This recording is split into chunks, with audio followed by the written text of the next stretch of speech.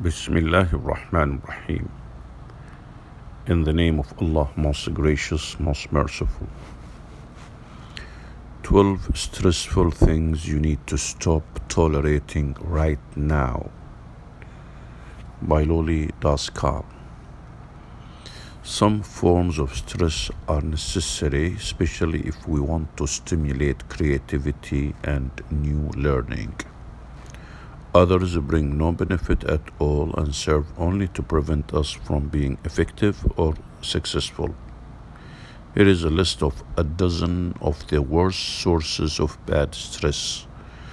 Shut them out of your life starting today, and you will find that you're more productive, calmer, and happier. Procrastination. There is nothing more stressful than having something weigh on you until the very last minute, followed by the panic of not being certain you can get it done. If you want to make an easy job seem hard and make sure you don't do it as well as you could, keep putting it off. Procrastination is the top form of self-sabotage. Clutter. Clutter derives from the Middle English word clutter, and it definitely clots our ability to function well. When you tolerate clutter, you are allowing yesterday's junk to interfere with your ability to reach what you need in the present. Find simplicity and order, and you'll find opportunities for growth. 3. Negativity. Negativity is an incredibly destructive force, and in a world where we are barraged with negative information, it is easy to be lured in. But to give negativity a place gives it power. Make it a habit to focus on the positive side of things. You may not be able to change events, but with a positive mindset, you can change perceptions and outcomes. 4. So the first one is procrastination, the second is clutter, the third negativity, and the fourth is comparisons.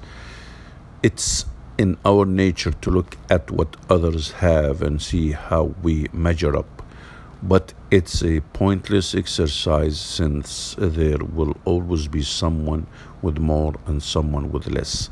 It distracts you from the only comparison that's valid between yourself and your goals.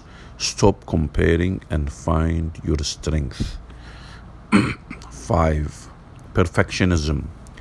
Anyone who's suffered from perfectionism knows that it doesn't make you better but leads to disappointment and ultimately failure. Focus on doing what you do well with excellence, which is much more motivating than perfectionism. 6. Dishonesty. To tolerate dishonesty from others or from yourself is one of the most stressful things you can do to yourself. Lies may seem too smooth things out in the moment. Lies may seem to smooth things out in the moment, but ultimately they do nothing but create complications and anxiety.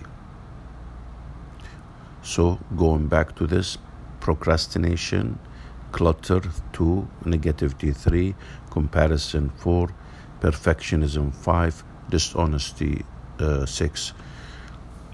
Mediocrity 7.